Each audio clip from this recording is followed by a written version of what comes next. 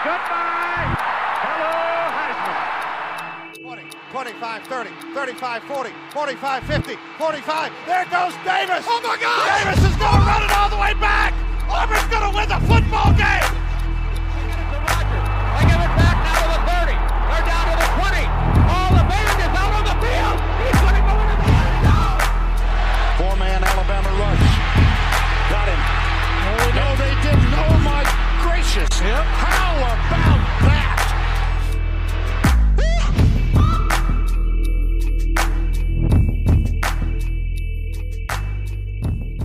Week 6 was glorious in so many ways, fellas. Kansas and TCU battled for Big 12 supremacy.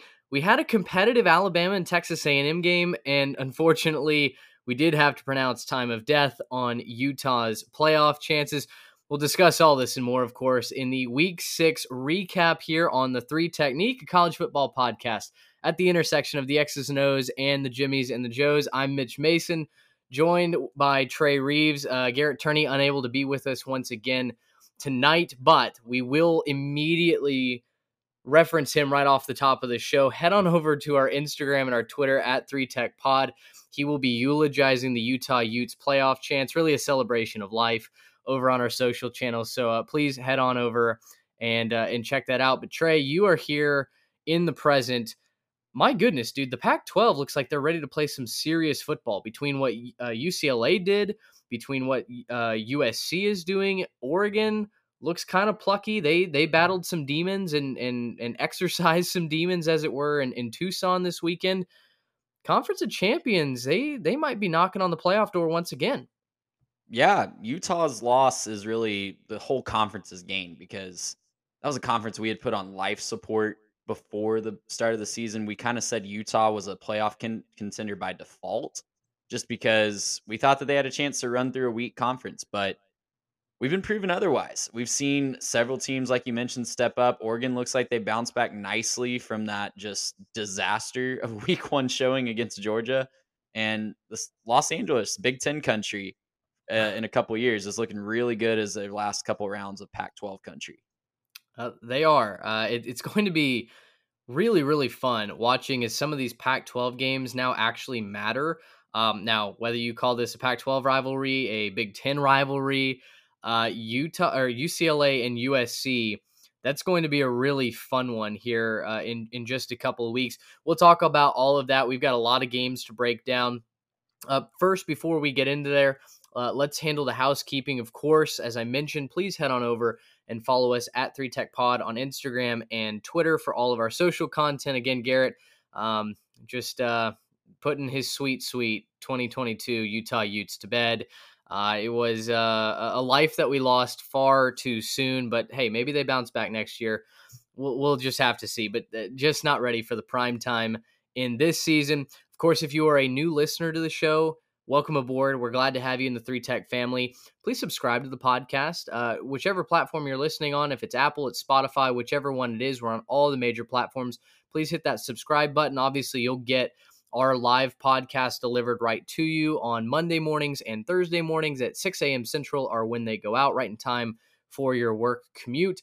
But it also helps us grow the show. So follow us and subscribe. Leave a rating as well, if you would. It just continues to help us in our upward trajectory. We are growing on a weekly basis, and it's thanks to listeners like you. Other housekeeping item, Trey, to mention, you've been keeping tabs on the spread option, our weekly pick'em, where you guys have the chance to play directly head-to-head against us for a mini helmet at the end of the season. The season-long points leader will get a mini helmet sent directly by the 3Tech team to wherever you might be, as long as you're in the continental United States. Do you want to shout out Matt Bowden for winning? He's our first repeat winner on the show. He went 6-4 this past week. Of course, have to pat you on the back. You went 7-3, Trey. Obviously not eligible for that mini helmet. You can buy your own. But Matt gave you a run for your money. You did end up edging him by 1. But as far as the listenership goes, Matt, as I mentioned, 6-4. He is the first repeat winner on the show. Super happy for Matt. I will say the difference between my 7-3 and his 6-4 was my faith in our mutual Texas A&M Aggies. I picked them to cover that 24-point spread. He picked Alabama. So Don't be a 2%er, Matt, and you would have tied me. Listen, Just kidding. You did great. That was awesome. there were a lot of 2%ers, myself included, that had no faith in that game, and yet Texas A&M, as we'll get into just in a minute here, 4 chances inside the red zone, I believe, to win that game. They were competitive all the way throughout. It was a fun one to watch on Saturday night. The exact opposite of what I feel like 95% of the college football universe expected to happen. So we'll dive into that. But Trey, we have to start with our game of the week in headliners. It paid off all the hype. Game day went to Lawrence for the first time ever. It was a long overdue trip. You wondered if the 11 a.m. kick, if it would kind of lull the home team to sleep, a red hot TCU team coming in. Kansas got up. They were ready to play this game. TCU did end up taking it 38-31. And look, this is a TCU team that you kind of need to get off the tracks in front of. They are barreling towards a red hot start. In fact, they're 5-0 for the first time since 2017. And Trey, this was a TCU squad that wasn't even projected to make a bowl game comfortably in the preseason projections, not just by us, but really by the local and national media sources. Yeah, just kind of out of nowhere. And we've beat this drum for a couple weeks now, ever since we saw them live against SMU a couple weeks ago. But man, Sonny Dykes is going to be a problem in the Big 12 for years to come, as long as he's at TCU. And, I've been saying Max Duggan's on a heater and he's just kind of, on a hot streak right now. I might need to take that back and say he's legitimately good, because he absolutely balled out. I don't think I can call it a heater anymore. He's just flat out good. He had Quentin Johnston just absolutely go off. No one on Kansas's defense could cover him. 14 receptions for 206 yards and a touchdown. One-man show on the offense. And the whole offense was clicking, but man, it was just impossible to cover Johnston for anybody in a blue or red uniform. But man, credit Kansas. I don't want. I'm really glad they didn't slip out of the AP poll, because that is still a really good team. These might be the second and third best teams in the Big 12 behind Oklahoma State, who we'll get to in a little bit. But man, just an exciting atmosphere. The atmosphere in the stadium borderlined anything that we've seen at Fog Allen in the last few years for a national championship basketball team. So hats off to those fans. And you just really, really hope that Jalen Daniels can recover. And if not for this season, just for his future, because he was an absolute star in the making in this offense. Yeah, tough injury there for Jalen. He goes down.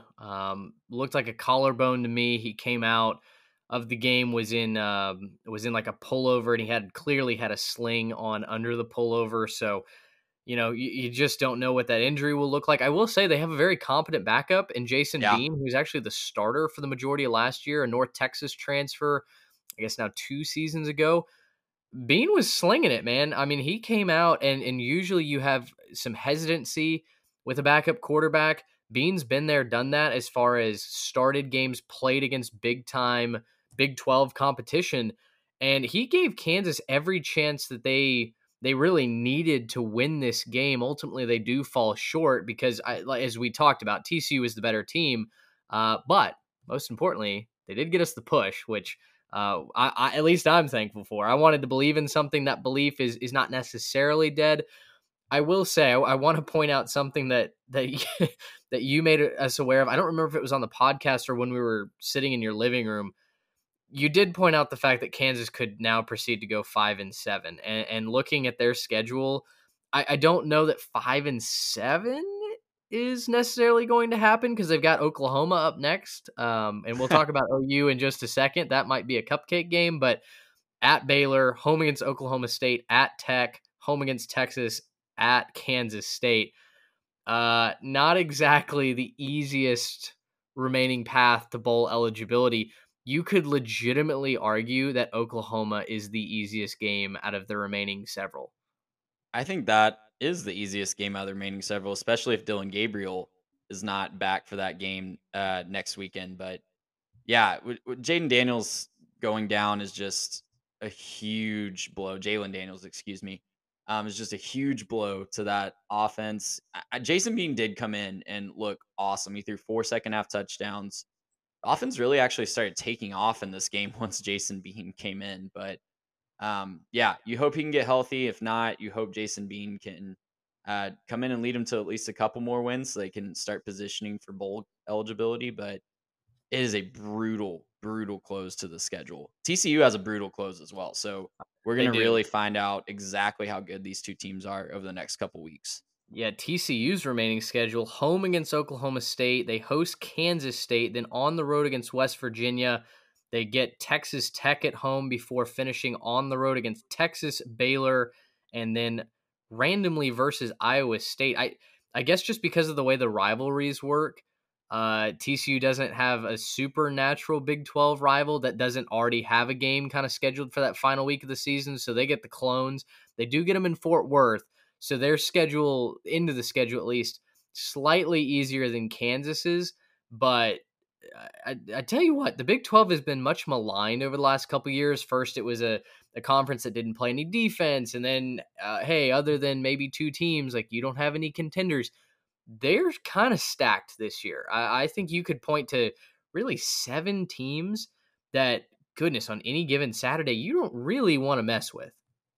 Yeah, I will say they are doing the traditional Big 12 thing of backloading the schedule. So there's going Yeah. to be a lot of ranked on ranked matchups that just kind of at the end of the year they might not be still ranked teams, but it's going to be a lot of exciting football. It's going to be a lot of must see action down the stretch. And yeah, the way that they did their scheduling at the end of the year this year, I think they were trying to avoid some back to back week Yeah. matchups. So like Bedlam's the second to last week of the season this year instead of the last week. So some weird quirks in the schedule, but it'll be exciting to follow. I don't think we're gonna have to worry about a back-to-back matchup between Oklahoma Yeah, and no, Oklahoma that State. that one's dead. We're talking about funerals. We can pour that one out too. I we'll talk about Oklahoma here in a minute. I mean, goodness, that got bad in a hurry. But let's talk about a really competitive game, a game that a lot of people were checking out of. That you even heard a lot of complaining that this was CBS's primetime game. Some of that complaining came from yours truly. I was a little bit surprised that they stuck with that after everything that A&M has gone through this season. You know, we were sick and tired of CBS playing the same old audio clips from this summer, just shoehorning that story into everything they could all week. The feud between Jimbo and Saban, I don't know if it's still really a thing or not. There was some creative storytelling by CBS trying to make it seem like, oh, Nick Saban gave him the cold shoulder at the 50-yard line and didn't want to talk to him until a GA came over and tapped him on the shoulder. I think Nick Saban was just locked in on the pregame stuff. I think Jimbo was as well. But Alabama needs the final play, a 4th and goal stop from the 2-yard line to hold on. They beat the Aggies 24-20. They do slide 2 spots in the AP poll, if you care about the AP poll, which we would suggest you don't. It makes no sense. But Alabama no longer the top team in the country after, quote-unquote, struggling with the Aggies. This was a really close game from wire to wire. I mean, Alabama at one point did have a 14-point lead, but you always felt like the Aggies were a play away from being right back in it, a play away from tying it, and then in the end, they were a play away from winning it. Yeah, and I think the whole story of this game really starts with the quarterback play on both sides because Alabama, of course, was missing Bryce Young. Dennis Dodd, for some reason, was tweeting that Bryce Young was going to start 5 minutes before kickoff, and then Jalen Milroe was obviously the starter. Bryce Young didn't have his helmet anywhere near him. So, yeah, Jalen Milroe fought valiantly. I thought his run game at times was just a difference maker. He converted some first downs. He definitely kept the A&M defense on its heels for a good chunk of that game, but 4 turnovers by the Alabama offense, 3 squarely on Jalen Milroe with 2 fumbles and an interception. Combine that with 2 missed field goals and a PI that gave A&M the ball at the 2 for one last play. Man, Bama was doing everything they could to hand A&M this game, and the Aggies just couldn't take it. Haynes King on the other side of the ball. You love the bounce back. You love the effort. You love the competitive nature that kid has after getting benched after a loss to App State, coming back in there and leading the Aggies to having a shot on that last play. But yeah, it was just a story of 2 quarterbacks that are kind of struggling to find their footing against SEC competition. And the one with the more talent around him and the better scheme probably ended up winning out despite all those mistakes. So as an A&M fan, I keep going back and forth on if I should be happy or kind of bummed out after that game because I think the answer is just a little both. Jimbo said it Mhm. best in his press conference. There's no moral victories. But yeah, I realize it's year 5, yada yada yada. I'm more excited to see these young guys develop than I was this time last week. This time last week we were, dead on arrival, 24-point dogs to Alabama. Not a lot of positives to take, but I think coming out of this game, you saw a lot of maturation in this A&M, really young A&M lineup, and hopefully that carries forward through the bye week to the rest of the season. I think you're absolutely right. Zero moral victories. Texas A&M's 3-3. That's the Yeah, reality. Heading into the bye week, the preseason, depending on where you looked, 5th or 6th ranked team in the country is 3-3, and now you have to go find 3 to 4 wins to even take a single positive out of this season. I mean, truly the first mission is, hey, let's be eligible for a bowl game, which is not going to be an easy task. Now, I know we have some differing opinions on maybe the strength of opponents down this schedule. We can get to that in weeks coming up. A&M on a bye week this week, and they need it. They are so banged up, it's not even funny. So first of all, no moral victories. And I tweeted something in response to a Billy Lucci tweet about how proud he was of the team. If you care to go read it, go find my personal Twitter. You can read it. It's one with a billion comments underneath it where Texas Longhorn fans, tried to pull me off sides, tried to troll me. Wasn't happening. But I do think you saw a lot of positives from this A&M team. First of all, and kind of the point of the tweet was they didn't quit. This yeah, would have been a game where they could have rolled into Tuscaloosa, bought into all the national narratives that you were going to get housed by 30 and go home and lick your wounds over the bye week and honestly start to pick your next destination in the transfer portal. That's what I was afraid might happen this week.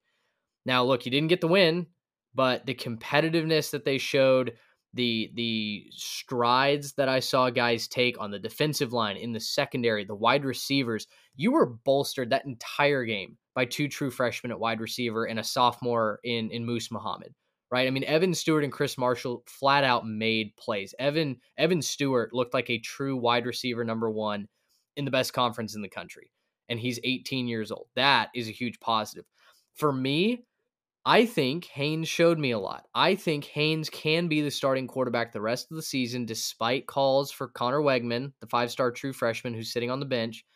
And I think Haynes has a chance, if he builds on this game this season, to retain the starting job next year. I know that's not going to be a popular take amongst A&M fans who, listen, A&M fans get bored with the status quo quicker than just about any other fan base. So I know that Wegman is the shiny new toy waiting to be played with. But Haynes put everything on the line, and he was a slight alteration in his timing on that final hitch route from beating Alabama on the road. That's a kid that got knocked down sideways all game long, might potentially have a bruised rib or two. I mean, you could tell he was in some serious pain, and he kept stepping up into the pocket and making plays. So overall, I think A&M fans, it stings to be 3-3, but let's try and look forward to what you saw strides taken in this game. The other big stride that we were joking about the entire game, you ran a 4-man front for the majority of the game, and it seems like someone finally, finally got DJ Durkin in front of a projector and put on some game film and said, "Hey, man, 3-man fronts are not working." Now, that being said, Alabama still ran for almost 300 yards, so run defense, it's an issue for the Aggies. But listen, at the end of the day, chalk held. Alabama wins. Texas A&M loses. Alabama is still undefeated, still marching towards the Nick Saban revenge tour. Listen, if they get Bryce Young back and healthy, which we don't know how severe that AC joint injury is, but as long as he's healthy, I still think Bama is a playoff team and a solid contender for the national title. Yeah, I was gonna say we should definitely spend some time talking about the team that won this game because Yeah. credit Alabama for fighting through 4 turnovers from a redshirt freshman quarterback, 2 missed field goals, and still hanging on to win against one of the top 5 most talented teams in the country. Like that, hats off to you. You did not play your best ball. Similar to Georgia last week, going up to Missouri Mm-hmm. and really struggling for a little bit against a team that they really shouldn't.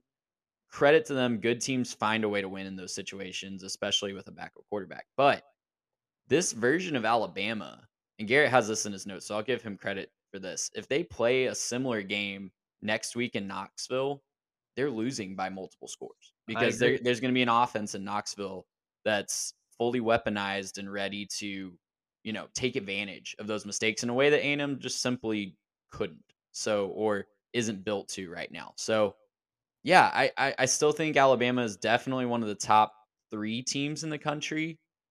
I'm a little concerned going forward, especially if Bryce Young, this injury is anywhere near longer Yep. than just this A&M game because Tennessee's ready. Tennessee has been the whipping boy of the Crimson Tide for dang near 2 decades now, Yeah. and they are ready to pounce this week if Alabama shows a slight hint of vulnerability. I will say the same concern that I highlighted in the preseason about Alabama, the asterisk that I had on this revenge tour, the offensive line. Now they blocked really well in the running game, and that zone running scheme is so effective. I mean, it's just going to be really, really tough for Tennessee to stop. Now, Tennessee has surprised everybody by being competent stopping the run this year, but still, I think this is going to be their biggest challenge up front. That being said, though, the pass protection was doing Milroe no favors. Now, Jalen is not a pocket passer. His first instinct truly is to run, make a play with his feet, and that got him in trouble. That's why he fumbled a couple times, being loose with the football, dancing around the pocket. But A&M's pass rush got to Milroe in a way that they have not in past weeks. Now, again, 3-man front versus 4-man front, and it felt like Durkin brought some blitzes at better times, more opportune times this week. But still, I was not impressed with the front 5 from Alabama in pass protection. That will get them beat next week if they don't clean some things up. And that will also get them beat down the line in the playoff against Georgia, SEC championship, what have you. So for me, the the the margin for error is so much thinner this year for Alabama in a way that I really didn't expect it to be. I thought the secondary and the offensive line would be struggles, but they would get better as they went along. And the secondary, I think, was fine. I mean, A&M's not a team that's going to light it up, although they did give up 253 yards to King through the air, which previously felt like an impossible task for this A&M offense to accomplish. I thought they played well. It was the offensive line, though, that had me concerned. So all eyes will be on Alabama, Tennessee. That's where College Game Day is going. It's going to be an absolute thriller this next week. So certainly a game to keep your eye on. Let's move to what was a less fun game to watch. In fact, Trey, you and I did not have this game on for the majority of the day. I believe it was relegated to your iPad, which was silenced in favor of the main screen. The University of Texas got years of frustration taken out on the Oklahoma Sooners. They whipped them 49-0. OU did not score a point in this game. I want to read off some stats from the box score. Passing yards, 289 for Texas, 39 for Oklahoma. Rushing yards, 296 for Texas, 156 for Oklahoma. Tackles for loss and sacks. University of Texas had 11 TFLs. They had 3 sacks. Oklahoma had 4 TFLs. They did not sack. Quinn Ewers, as one OU fan account tweeted, quote, "Don't let the score fool you. It wasn't even that close," end quote. My only other note, OU didn't show up to the post-game presser. Tough look for Brent Venables in a wasted year. A year where they have gotten blitzed and beaten 3 consecutive weeks in a row in a way that we've not seen Oklahoma struggle, really feels like in our lifetime. Yeah, first time they've been shut out since before Bob Stoops, or maybe Bob Stoops' first year. I can't remember. It was 1998 was the last time Oklahoma was shut out. Oklahoma was the only FBS team that did not score a point this week, to put that in perspective. Every other FBS team scored at least a field goal this week. Oklahoma did not. So times are tough in Norman, but holy cow, hats off to the Texas Longhorns. I was kind of circling this one going into it. I know we were kind of leaning into the rivalry a little bit. And look, the Red River rivalry historically is definitely a game where you can throw the records, throw past game performances out. It's typically one that's very, very close. I think one of the Texas fans tweeted just like a rundown of the previous margins of victory in this series, and it's all 5 points, 7 points. I think the most was maybe 14. Enter Brent Venables, and all of a sudden it's 49-point blowout. So there's just not much more you can say. You laid out the stats. It was utter domination. I think Texas could have scored more if they wanted to, but they kind of took their foots off the gas, no pun intended, for towards the end of the game there. And Quinn kind of had a what the heck interception on a drive that looked like they were going to score. But other than that, there's just nothing poor that you can say about this Longhorn performance. They look like a Big 12 contender. They look like a team that's really gelling at the right time. Now, as we said with Kansas and TCU, they do have some very difficult matchups coming up with that backloaded Big 12 schedule. But man, what would their record be if Quinn stayed healthy? I think at least 5-1. I think they would have at least split Bama and Texas Tech. But yeah, I think I saw some people putting them in their personal top 10s. I don't necessarily disagree with that with a healthy Quinn Ewers. Yeah, you have a lot of support for the Texas Longhorns. Look, the question was not going to be the offense coming in; it was the defense. Could they stop anybody? And to their credit, they're getting it done. I mean, obviously they just hung a goose egg on their biggest rival. Before that, 20 to West Virginia, 34 to Texas Tech, 20 to UTSA. Most of that was in the first half.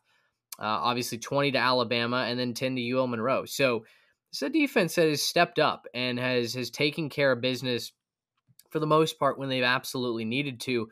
Yeah, their schedule though, boy, versus Iowa State, which should be this next weekend, then at Oklahoma State, at Kansas State, home against the Frogs, at Kansas versus Baylor. I mean, I feel like Texas finds a way to lose at least one more of those. So I'm probably saying 9-3 is their final record, maybe 8-4 if things really get weird. But still, this is, and it's weird to say this for the University of Texas. Success may be defined outside of the record books here. You found your quarterback. You're building an offensive line. The defense has not gotten just pushed around. The penalties haven't been the biggest issue like they were last year. I think this is a program moving in the right direction and certainly building the key blocks that you need if you're going to go compete in the SEC. Yeah, and just one more, it's a historic margin of victory. I'm scrolling through Winsipedia right now just to see when's the last time this has been this much of a blowout in favor of the Texas Longhorns. The last time I can find that Texas scored more than 40 and held OU under 10 was 1970. So it's been a minute since the Longhorns have gotten to enjoy this type of beatdown against their bitter rivals. Did you see the pic, whether it was the live TV shots or the pictures on Twitter afterwards for the post-game celebration? Texas is singing "The Eyes of Texas" in their end zone. And I mean, it looks like there's 5 people on the OU side. It is just a wasteland. Yeah, for the Sooners, gosh, guys, I don't know what to say. Your team is hurting in a bad way right now. And offense has not been the issue for Oklahoma over the last couple of years. It's been defense. And now you can't even play offense. I don't know how this team, I'm going to pull up Oklahoma's schedule just to run that down real fast, but they're 3-3. They are 0-3 in conference, which obviously if you just look at their past 3 weeks, you know that, but to say 0-3 in conference next to Oklahoma's name is wild. They are home against Kansas, at Iowa State, versus Baylor, at West Virginia, home against Oklahoma State and Bedlam, on the road against Texas Tech. Does this OU team get to bowl eligibility? They have to find a way, right? I mean, do they? Kansas is a huge game. I mean, and look, Dylan Gabriel will be back eventually, we think. Assuming there's nothing behind the scenes going on, Dylan Gabriel will be back, and that will be an instant spark plug for their offense, and it'll look a lot better with a competent quarterback running the show. But yeah, I mean, we talk about A&M's path to bowl eligibility. OU has just as difficult of a path, if not a more difficult one. Yeah, I mean, you can see how you get them to the postseason, but I wouldn't fault you for telling me Oklahoma goes 5-7 this year, because, and the last thing I'll say, the thing that I was scared about for Texas A&M happened for OU. Their players quit. They Yeah. quit in this game. The second half, nobody cared for the Sooners. The Crimson and Cream was at an all-time down bad moment. And now, yeah, you get to come home and play at Memorial Stadium, but you've got a Kansas team that's coming in. They're going to be aggressive. There's no reason for them to play this cautiously. Jason Bean's going to be throwing the ball all over the lot. And I think Kansas can find a way to run the ball too. So, you got to hope that Gabriel is healthy. He was warming up in the pregame festivities, and obviously they took his helmet away, said he wasn't ready to play.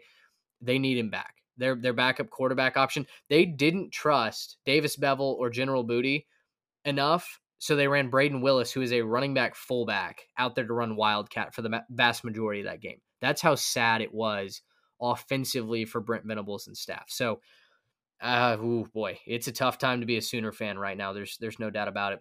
Let's go back out west to the Conference of Champions, and we talked about this off the top. UCLA 42, Utah 32. Ye of little faith, to anyone who did not believe that UCLA had a chance in this game, if you have the faith of a Gucci-branded Orange County mustard seed, you too can start out 6-0 and charging towards a chance at the Pac-12 title game. You gave them a little bit of a heel turn here. You took Utah, you took them to cover. I think I was the only one on the podcast that was riding with UCLA. I did not expect the offense to be as explosive as they were and the defense to stand up in the way that they did. Not only did they stop Utah from scoring late, but the forced turnovers, that was the difference in the ball game. This is a UCLA team that, look, make all the fan jokes that you want about them playing in front of a half filled stadium. This is a legit football team that, I mean, we could legitimately be saying Pac-12 champion and playoff seed UCLA Bruins if everything falls their way. I mean, I don't think I'm blowing that out of proportion. No, you're absolutely not. I mean, the results on the field speak for themselves, but they're going to be rolling into that matchup with USC towards the end of the year with at most one loss, I think, unless just craziness Pac-12 after dark happens, which is very much possible. Sure. But I think the max amount of losses would be picking one up in Eugene after the bye this week. But in the here and now, man, first of all, you're welcome, Bruins. I picked against you the last 2 weeks despite me believing in you, and it's worked out fine. So maybe I might have to just keep rolling with that little reverse jinx action. But man, DTR looked amazing in this game. He threw for 299 yards. He had as many total touchdowns as he did incompletions. He had 5 touchdowns and 5 incompletions. So the offense was just unstoppable. I thought Utah's defense would give them more trouble. They just ran right through him. Zach Charbonnet had almost 200 yards and another touchdown. Defense did just enough, forcing those turnovers. And yeah, we thought they'd be really good at stopping the run. I was a little concerned about that matchup with Utah's offensive line, but yeah, credit the defense for doing just enough.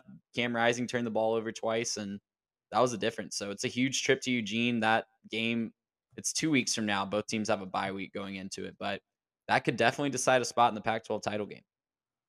Yeah, Garrett, in his notes, obviously eulogizing the Utes. Yep. Gosh, they're not ready. They're not. And again, another team dealing with injuries. Who isn't at this point in the season? But Cam Rising just couldn't quite lead the comeback charge. UCLA was in control for the majority of this game.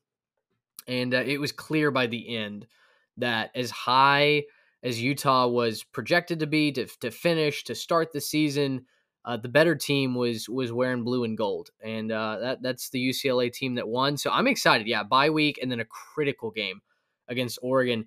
I tell you what, the TV right deal has to get figured out west because these games cannot be hidden on the Pac-12 network. And I'm assuming UCLA and Oregon will not be. It's probably going to be a Fox game. But still, you've had some fun matchups hidden behind the paywall on the Pac-12 network. Somehow I have it as a part of my plan, but you guys do not. And so again, it's like, only one of us gets to watch it unless we're together and I can throw it up on your smart TV or something like that. That's just dumb. Like that should not be happening in 2022. Come on, folks. Let's figure out a way to nationalize our product. Yeah, especially this game, UCLA Oregon. That's probably going to be College Game Day. I think College Game Day was probably circling USC Utah this week, but then Obviously, those plans changed with UCLA winning this game, so they'll probably make a trip out west next week. Those are the big national storylines from week 6 in college football. If you have your own thoughts, please reach out to us at 3TechPod on Instagram and Twitter. Trey, let's whip around the conferences. Let's start in the Southeastern Conference with a game that neither of us saw coming. South Carolina 24, Kentucky 14. The hype behind the Big Blue Nation has officially subsided. Now, they did not have Will Levis playing in this game. A couple of different injuries. They said he had a lower body injury. His ring finger was also sideways at one point last week when he broke it. So backup quarterback Chris Rodriguez gave it his best. He rushed for 126 yards, but didn't find the end zone. And ultimately, Kentucky's bugaboo has been that they just can't score. That's been a theme for a number of highly rated teams this season, is that they can't find the end zone. And South Carolina, despite multiple turnovers from Spencer Rattler and the worst QBR in the Southeastern Conference, the Gamecocks, they find a way. Their defense steps up to beat Kentucky.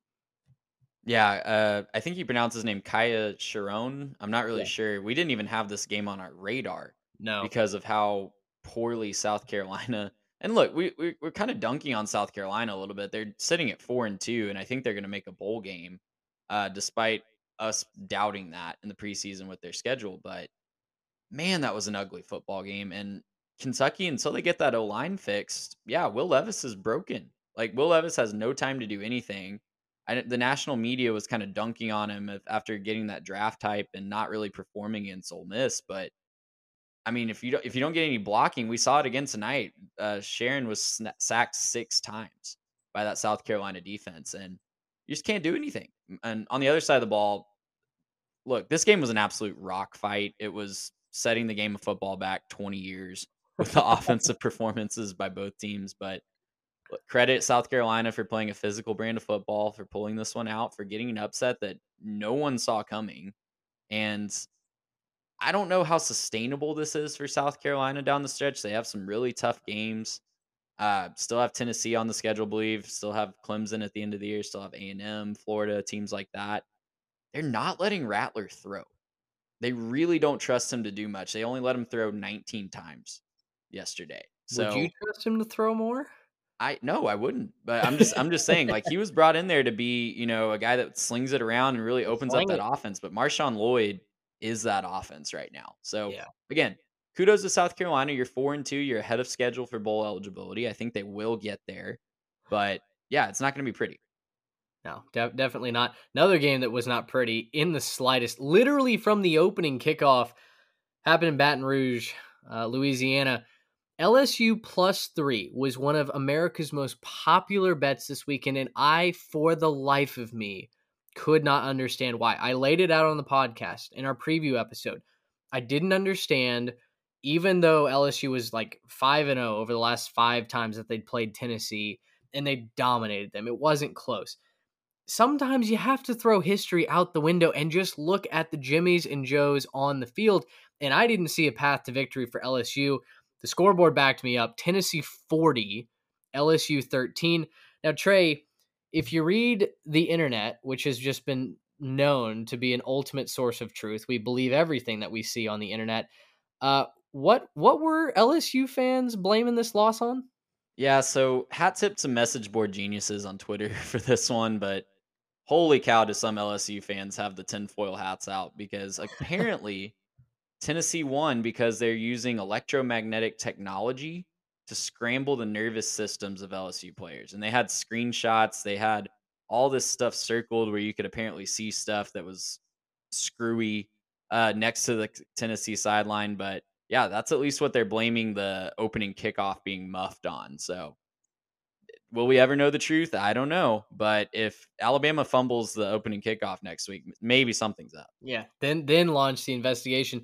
I think the top comment, at least when I checked that thread, was something, and it could have been sarcasm. I have no idea. You can never tell when it's a Twitter egg on the internet. It was a comment saying this happens all the time, and we honestly shouldn't be surprised at this point. And I didn't know if this was a galactic brain moment or if this guy was so deep in a bottle of LSU's strongest liquor that I just had to kind of sit back and clap. Like, oh my goodness, what an absolute take that gentleman had. LSU fans, let's be real for a minute here. There are those in social media and other podcasts that will trumpet LSU and say that Brian Kelly is the right fit for Baton Rouge.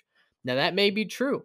That may be true. But what I've seen on the field is not something that leads me to believe that LSU is an elite team this year.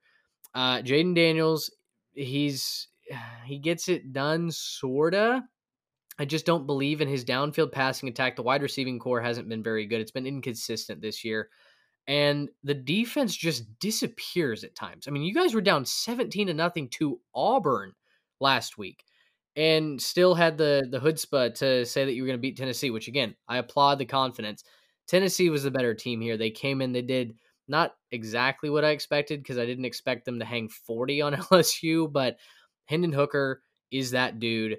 I think he's going to be a Heisman finalist. It's just hard to say that he's not at this point. He makes game-breaking throws. There was one throw that he made, I think in the third quarter, that NFL scouts will be drooling over, from one hash to the opposite corner of the end zone in stride for a touchdown, beat double coverage.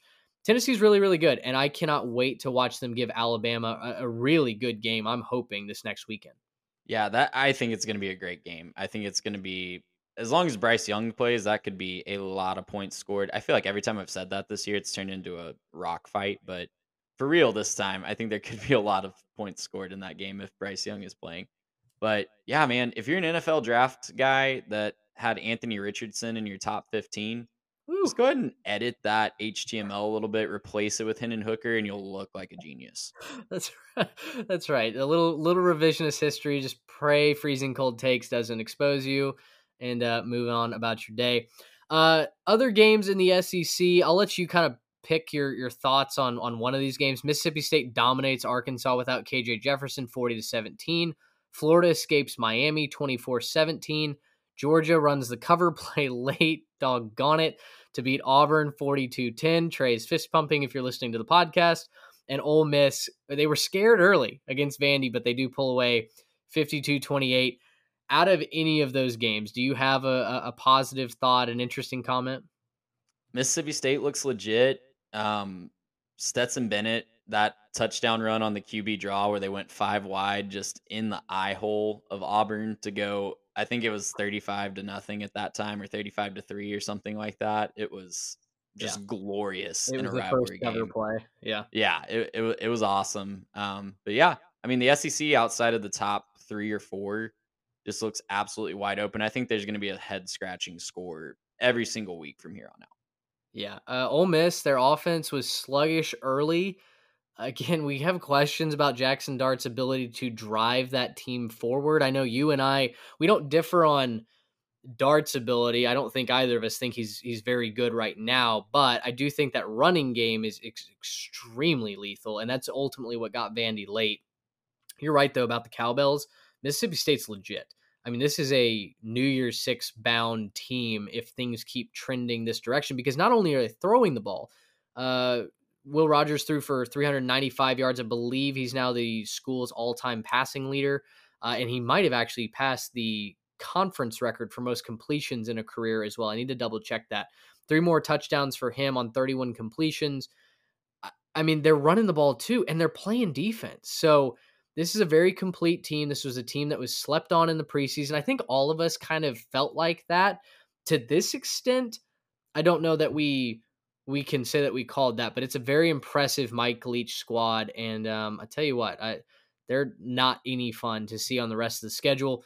Florida barely escaping that. That was an ugly game. And then, I had to watch, as you mentioned, Stequavius Bennett run the cover play. Just an absolute gallop to the residents. It broke my heart. I can't believe Brian Harson's not fired as of recording this on 8:31 p.m. Sunday. You got to figure it's coming soon. Yeah, it's got to be coming soon. One more note on the SEC.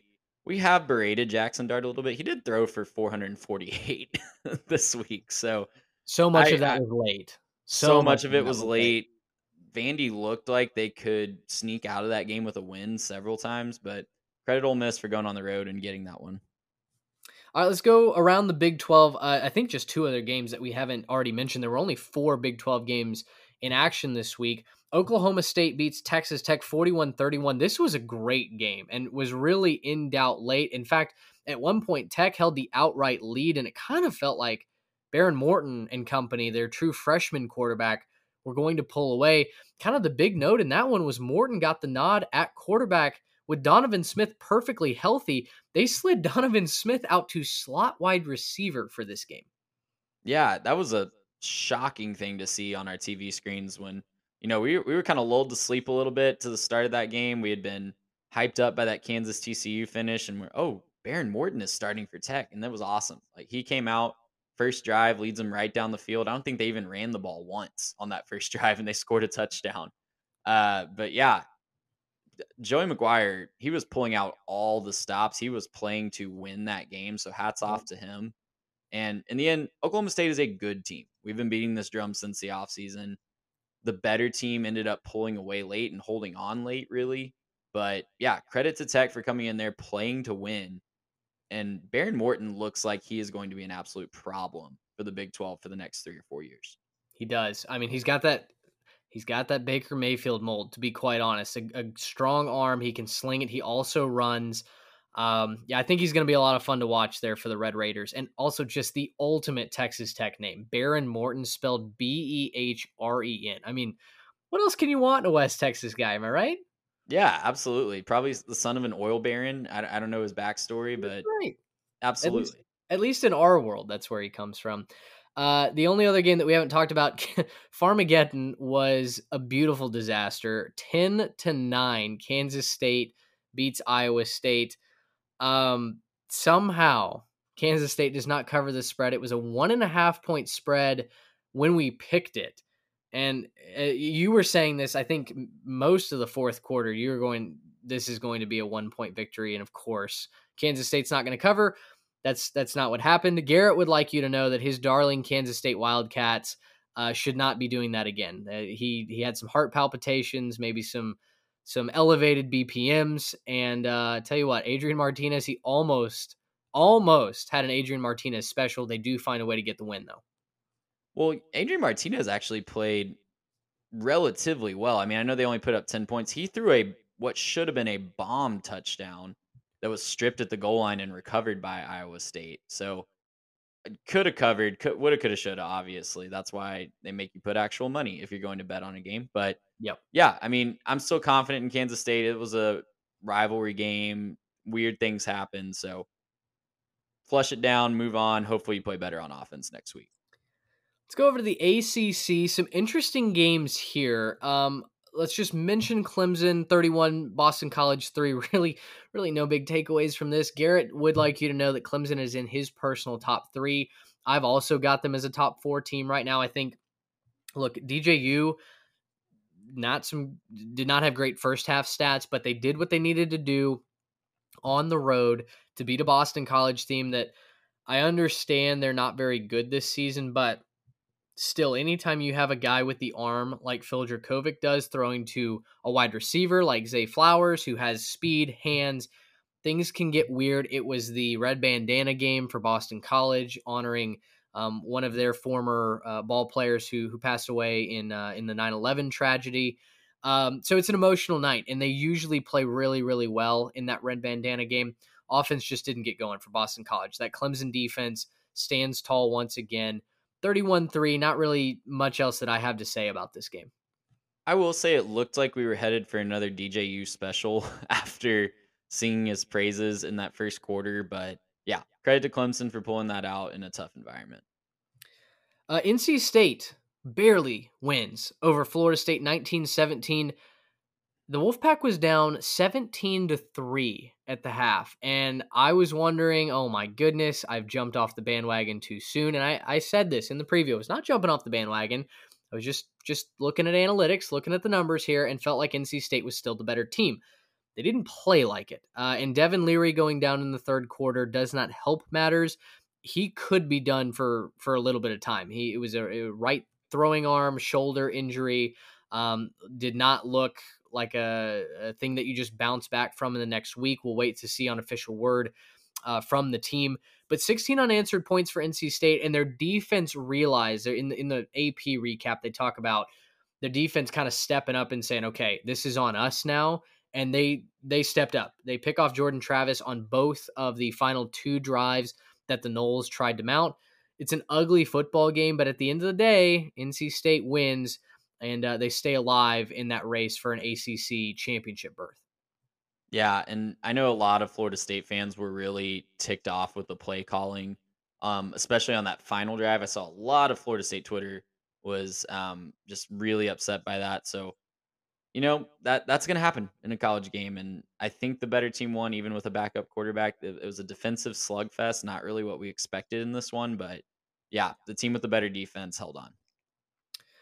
Georgia Tech and Duke gave us a surprising thriller. Georgia Tech prevailing, in overtime 23-20 over the Dukies. Garrett is just celebrating and throwing his cash around that Duke's already hit their 3.5 point win total, so everything else is gravy. Tell you what, though, the Rambling Wreck has quietly won 2 in a row after upsetting Pitt on the road last week.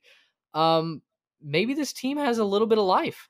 Just had to get rid of Jeff Collins. Jeff Collins was Really? apparently a bigger problem than just losing games, because it seems like the mojo's completely changed in that locker room. So great job, Georgia Tech. That's an awesome win. Hopefully they can keep building in the right direction for whoever their new coach is.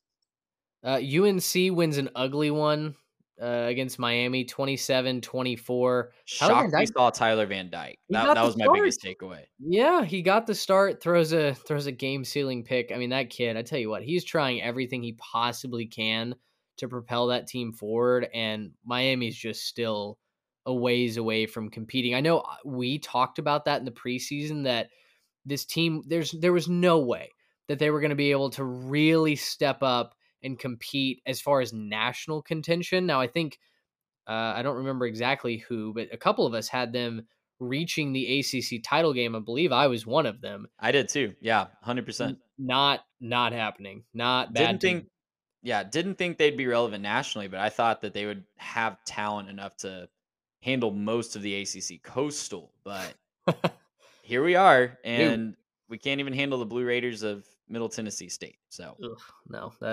our takes did not age well there. Pitt 45, Virginia Tech 29. What else can I say? The Hokies are bad this year. And Louisville back from the grave. I mean, they were down early to Virginia. They win 34-17 amidst all kinds of reports that Satterfield is going to be left on the tarmac if they lose to Virginia. Then there's a report that comes out that says Louisville has no intention of firing him, which really felt like kind of a cover your butt moment. But they win the game. And I don't know that Satterfield sticks around for that much longer, but at least he buys himself another week. Yeah, I'm not sure how they won this game. I didn't watch any of this game. I saw Virginia was up. He was hurt. Yeah, they won with a backup quarterback, and that backup quarterback threw 2 picks. Didn't really threw for 275, I guess. So not like a low number of yards. They ran the ball okay. Yeah, sure. Yeah, they won. They won a game they were down 10-0, and Scott Satterfield still has a job. Out to the Pac-12, couple of interesting results. Arizona State wearing the worst uniforms I've seen since the Steelers wore those Bumblebee jerseys back in the day. I think they still break them out from time to time. They win 45-38 over Washington. Is Washington not very good, Trey?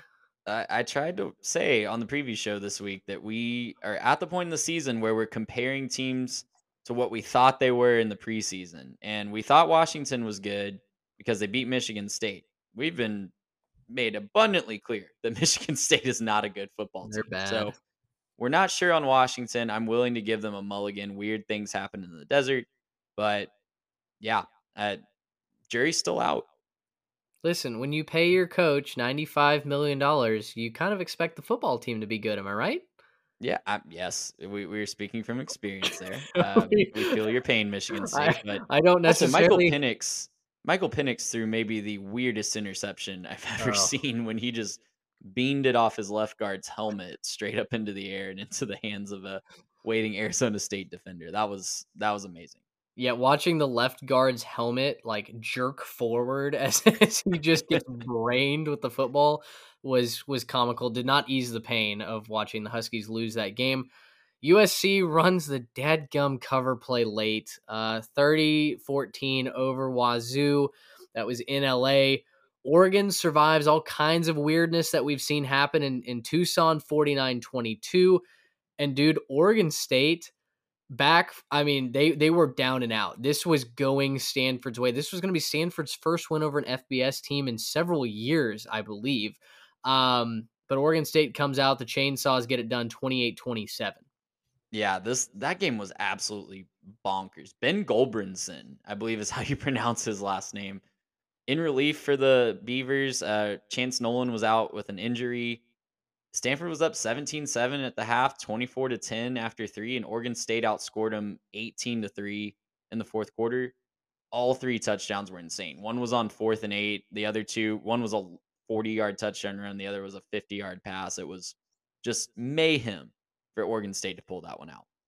Yeah, I don't know how far Oregon State can go if Chance Nolan's going to deal with injury, any or for the rest of the year. But hey, shout out to Ben for getting a road dub. That was big. Yeah. Wrap it up in the Power 5 with the Big Ten. And gosh, if you were watching Big Ten football this week, you are either a diehard college football fan or had no control of the remote control, because there were some ugly football games going on. Let's start Friday night. Nebraska 14, Rutgers 13. Garrett very proud that his Scarlet Knight plus the 3 in the hook hit. Rutgers immediately fires their offensive coordinator for good reason after this football game. Nebraska, are we treading water here? They tried to lose this game. They were down 13-0, and then Casey Thompson had to lead a couple of touchdown drives to salvage it. But maybe the most unimpressive conference win of all time if you're a big Red fan. I don't think you can be picky about conference wins if you're a big Red fan. So if you're complaining about a road win in conference and you're a Nebraska fan, I'd ask you to kindly look up your recent history, because you should not be complaining. But yeah, I mean, we are treading water if we're Nebraska. That Big Ten West, the Shadow Realm is wide open. Whoever wants to come out on top of that and get offered up to Ohio State or Michigan, by all means, like, it is wide open in there for the taking. I had this game at the bottom of our run sheet. I want to talk about it now, though, because, Trey, as you are so famous for saying, you cannot win games kicking field goals. I give you the first place in the Big Ten West, Illinois Fighting Illini. Long live the Chief. They done did it. They won a game by kicking field goals 9-6 over the Iowa Hawkeyes. Just an incredibly sloppy game. Yeah, there's a big asterisk to my mantra, and that asterisk at the bottom in the fine print, it reads, unless Kirk Ferentz is on the opposing sideline, because you definitely can win games kicking field goals if you're going up against Kirk Ferentz. Yeah, just goodness. There was, I can't remember which journalist tweeted it. I know Sicko's committee retweeted it. I think Reddit College Football did as well. At one point, Iowa had 3 separate drives in a quarter where they went backwards on each of the drives, but because of Illinois turnovers within, a 15-minute span, they lost yardage and still kicked a field goal to, at that point, go up over the Illini. You talked about football being set back 20 years when we talked about South Carolina, Kentucky. I mean, dude, we're in the 1800s watching Iowa play football right now. The forward pass has yet to be invented. Yeah, you said it. We're playing football like we did back when, if the field was too wet, we would punt on first down. So it's a tough scene everywhere in the Big Ten West, but especially in Iowa. I'm trying to find that drive chart, and the way that worked out. Yeah, Illinois fumbled. Iowa gets the ball at the 14, and they end up going backwards all the way to the Illinois 25 and kicking a field goal for one of their 2 field goals. So just an ugly scene all around. Not good. Another ugly scene when you talk about a team not covering. Michigan State gets blasted by Ohio State 49-20. Dude, Mel Tucker, wow, just continues to be a disappointment. Like, you can talk about coaches underachieving, but some of these games that they're losing, they're just getting blown out. And I mean, we figured that would happen. Ohio State's going to throw for 5,000 yards. Michigan State has no secondary, but They came out at home, they competed for like a quarter, and then it was like they rolled over and quit playing. I mean, man, if you are a Michigan State fan looking at Mel Tucker, how do you feel confident about him living up to anywhere close to this extension that he just got? Yeah. I mean, I was gonna say I think you got to look at the recruiting rankings, but even that started off really strong this year and hasn't really lived up to the hype. They're sitting at 23rd in the recruiting rankings right now, but dude, I don't know. Like I there's a couple teams that you're just kind of grasping at straws for hope, and I don't know what Mel Tucker had done to warrant that extension. There wasn't anyone that was going to come hire Mel Tucker away, and you make him one of the most most highly paid coaches in college football. So yeah, I know it's pot calling the kettle black from a Texas A&M fan right now, but look, we need to find some solace in another program struggling the same way we are. Not the kind of solace I want to take. Michigan 31, Iowa 10. That tell you what, that game had me sweating on the cover. Indiana. I'm sorry, Indiana 10, Michigan 31. Indiana does cover. The spread was 22 in the hook. They lose by 21, so we'll take it. Chalk that up in the win category. Purdue 31, Maryland 29. Aiden O'Connell throws for 390 yards, and Purdue, as I mentioned, in second place now behind Illinois, just like we all projected. Purdue is 2 plays away from being undefeated. I will stamp that. They lost a close game against Syracuse and a close game against Penn State to open up the year. They're very close to being undefeated. That's the way college football go, right? Let's go to the group of 5, and a game that just made no sense. In before when we previewed it, I didn't really enjoy watching it on the field. I mean, the Shamrock series going west of the Rockies was just weird to me. But Notre Dame 28, BYU 20. The Fighting Irish, tell you what, Marcus Freeman seems to have figured something out. They're putting some points up on the board. The defense finally decided to show up, and we didn't understand why BYU is a 3.5 point dog in this one. They don't even cover that. They lose by a full score. Yeah, apparently Marcus Freeman converted to Catholicism officially after the Marshall game. Like, I'm not even joking. Like that Like officially. Oh dear. officially got confirmed in the Catholic Church, and he has not lost a game since. So, if you are looking for a narrative, there's your narrative. Oh my gosh, I can't wait for the Athletic article to come out on that. Houston 33, Memphis 32. Wild scene. Yeah. Absolutely wild ending to this game. Now, I was calling a high school football game, so I only saw the highlights for this. Houston was down and out heading into the fourth quarter, and then really chaos broke loose. Yeah, you talk about moments that can maybe salvage a season. Houston absolutely had one of those on Friday night because yeah, they were down and out. It was 20-7 Memphis at the end of the third quarter. And then Memphis scored again to go up 26-7, missed a 2-point conversion to try to make it a full 3 touchdown game. And it was all Houston from there. They came roaring back. Yeah, just took it right from Memphis. And if you're a Houston fan, you hope that that can be something that really starts to turn the season around. As I said on Thursday, they are dead to me. I'm not going to be optimistic about No. Houston turning their season around, but at least they got a bright spot. UTSA, Triangle of Toughness, wins out over the Hilltoppers of Western Kentucky, 31-28. Shout out to James Madison. They're 5-0. They are ranked in the top 25 for the first time in program history because they've only been in the FBS for 5 games, and they've won all 5 of them. They beat Arkansas State 42-20. I mean, dude, let's punt the NCAA and their dumb rules to the curb. I will fully support James Madison hanging a banner if they go undefeated and don't get to play in the postseason. Call yourself whatever you want. I'll buy a T-shirt. I'm riding with the Dukes here. Yeah, I'll buy a T-shirt as well. No one beats you. If you go 12-0 and they don't let you play, no one beats you. So No. never saw it on the field. Go ahead Teams and claim whatever you want. teams used to be able to just claim national championships. I think that's how Colorado got half of theirs, right? They just got to kind of claim it. So why can't the Dukies claim it? Yeah, and if someone like Alabama wants to, turn their noses up at that, I'm pretty sure Alabama's claimed a championship when they lost 3 games, including their bowl game. So, Yeah, dude. yeah, let Do James Madison do what they want. the annals of college football history are wild when it comes to national champions and conference championships claimed back in the day. I mean, just truly like land grab moments where you had no business claiming that, but hey, yeah, sure, why not? You have 3 losses, and if you call yourself national champion, who says no? Yeah. Um, the most concerning group of 5 stat, at least for us here in the Lone Star State, Trey, your wife's Texas State Bobcats now have a transitive win over the former 6th ranked team in the country in the Texas A&M Aggies.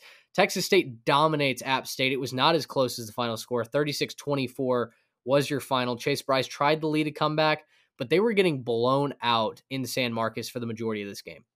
Yeah, you talk about scores that just make you go, huh, and came 100% out of nowhere. Jake Spavital's Texas State Bobcats just ripping into App State. And yeah, like you said, that score was not as close as that, or that score is much closer than the game was. So yeah, great job, Bobcats. Go jump in the river, celebrate all you want. That's a great college town as well. So I hope they had a great time this weekend. Let's round things out with a recap over the ledger, and surprise, surprise, we all go 2-2 again this week. That's In just an interesting way, though. We went 2-2 in a very True. interesting way. Well, take it away. I was teeing you up for that. Yeah, so I picked 2 games that I lost. So the ones that I'm supposed to win, I lost, and then I got 2 wins against Garrett and Mitch, and the ones that they gave me. So Duke and Kansas State really let me down, especially that goal line fumble that I talked about against Kansas State. Kansas State also missed a field goal, but we're gonna let bygones be bygones because Navy put up almost 60 on Tulsa. And the fighting Terry Bowdens kept it close against Coastal. So I go 2-2. Garrett goes 2-2. Mitch goes 2-2. And we all leave home. We all go home kind of with mixed emotions. I'll say this. I'm so proud of the Ball State Cardinals for not only covering outright winner. They outright win. Central Michigan had 1 win on the season. I could not understand for the life of me why Ball State, a team that is only 1 win better at 2-3 at the time, but has an explosive offense, is more than a touchdown dog on the road. Like, I don't get that. So I leaned into it. I got it. I knew better than betting against Terry Bowden and a team that plays 0 defense. I mean, let's be honest. The opposing teams, when you play Coastal, you're basically playing against air. And I knew better than to bet that game, but I wanted to, so I did, and I lost. But we all go 2-2. Yet Navy just literally shelling Tulsa into oblivion. Tulsa nearly beat Cincinnati last week. I mean, they gave the Bearcats a run for their money. Now, that may not be very impressive considering Cincinnati barely beat South Florida this last week. But Tulsa, I mean, a team that you don't want to see in your schedule if you're a group of 5 team. They're always a pesky squad. They play really solid defense. Typically, their offense can put up some kind of points. Not against the midshipments. The middies just annihilated the Golden Hurricane, and maybe chalk one up for the armed forces here. Yeah, we kept kind of poking fun at Garrett for that one every time it would come up on the score bug. So yeah, salute the troops. Thanks for getting me back to 500 on the week. I do not believe Army covered, though, against Wake Forest. I know that there were some interested betting parties on that one. Navy ran for 455 yards. I just looked that up. So if you want to beat Tulsa, I guess just run the ball. That's right. Convert that to football miles per gallon, and we'll start a conversation about Navy being back next week. All right, Trey. Well, man, fun Week 6 recap. College football is the best. What else can you say? It was just a tremendous time getting to hang out, to watch games from morning until night. And you know what? Game keeps on giving. We have another great slate this next week. Some really fun matchups. We talked about Tennessee, Alabama getting ready to come up. We're also setting the stage for some large matchups, especially out on the West Coast in 2 weeks' time. But Week 7, certainly not a slate to sleep on. We're excited to preview that. We'll bring that episode to you on Thursday morning per usual. And you should have Garrett back in the fold by that point as well. For Trey Reeves, for Garrett Turney, who sends his best, I'm Mitch Mason. Thanks so much for listening. Until next time, so long, everybody.